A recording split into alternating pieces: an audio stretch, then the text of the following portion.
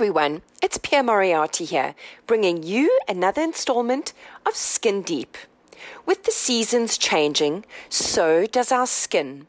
Today, I'd like to chat to you about the best mask for your skin. Skin changes constantly.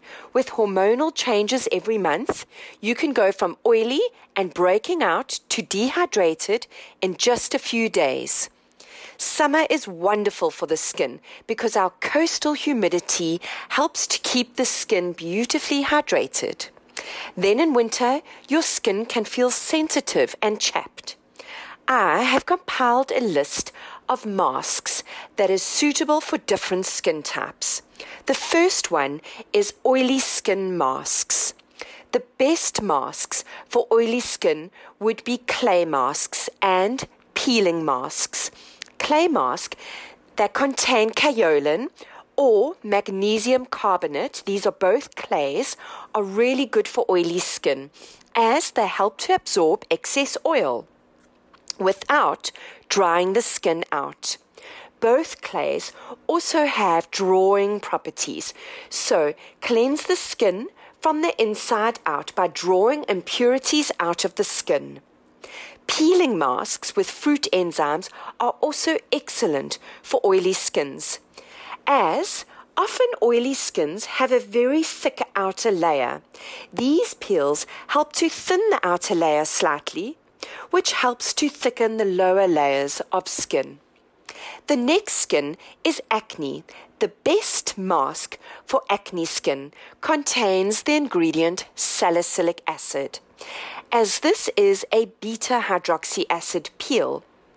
And this is one of the most incredible peels because it has a mild peeling effect on the surface of the skin, but also helps to peel inside each hair follicle and get rid of the dead skin buildup in the hair follicle, which can be a great contributing factor to acne.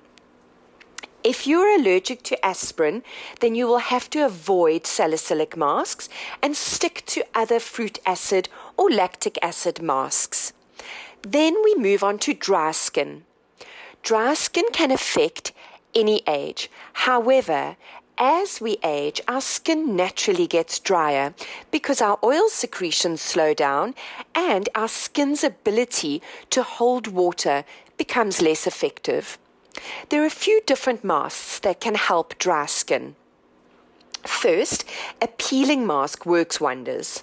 This will help to remove the dead skin cells and allow better penetration of products that you apply after the mask.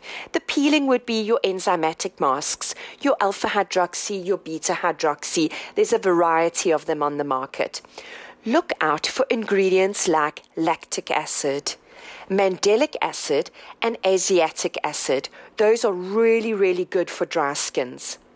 And then, of course, there are rich, creamy masks that also hydrate the surface of the skin and help to lock moisture into the skin. You also get beautiful hyaluronic acid masks on the market that come in a gel formula that is literally sucked into the skin. So beautiful again for dry skins. And then, of course, we have our normal skin.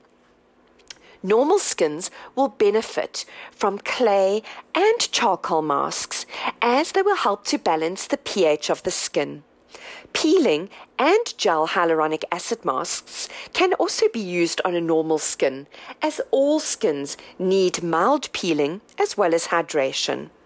Normal skin should avoid a thick, creamy mask, as that could cause congestion and cause them to break out, because obviously the skin is not dry, so that kind of mask would not be necessary.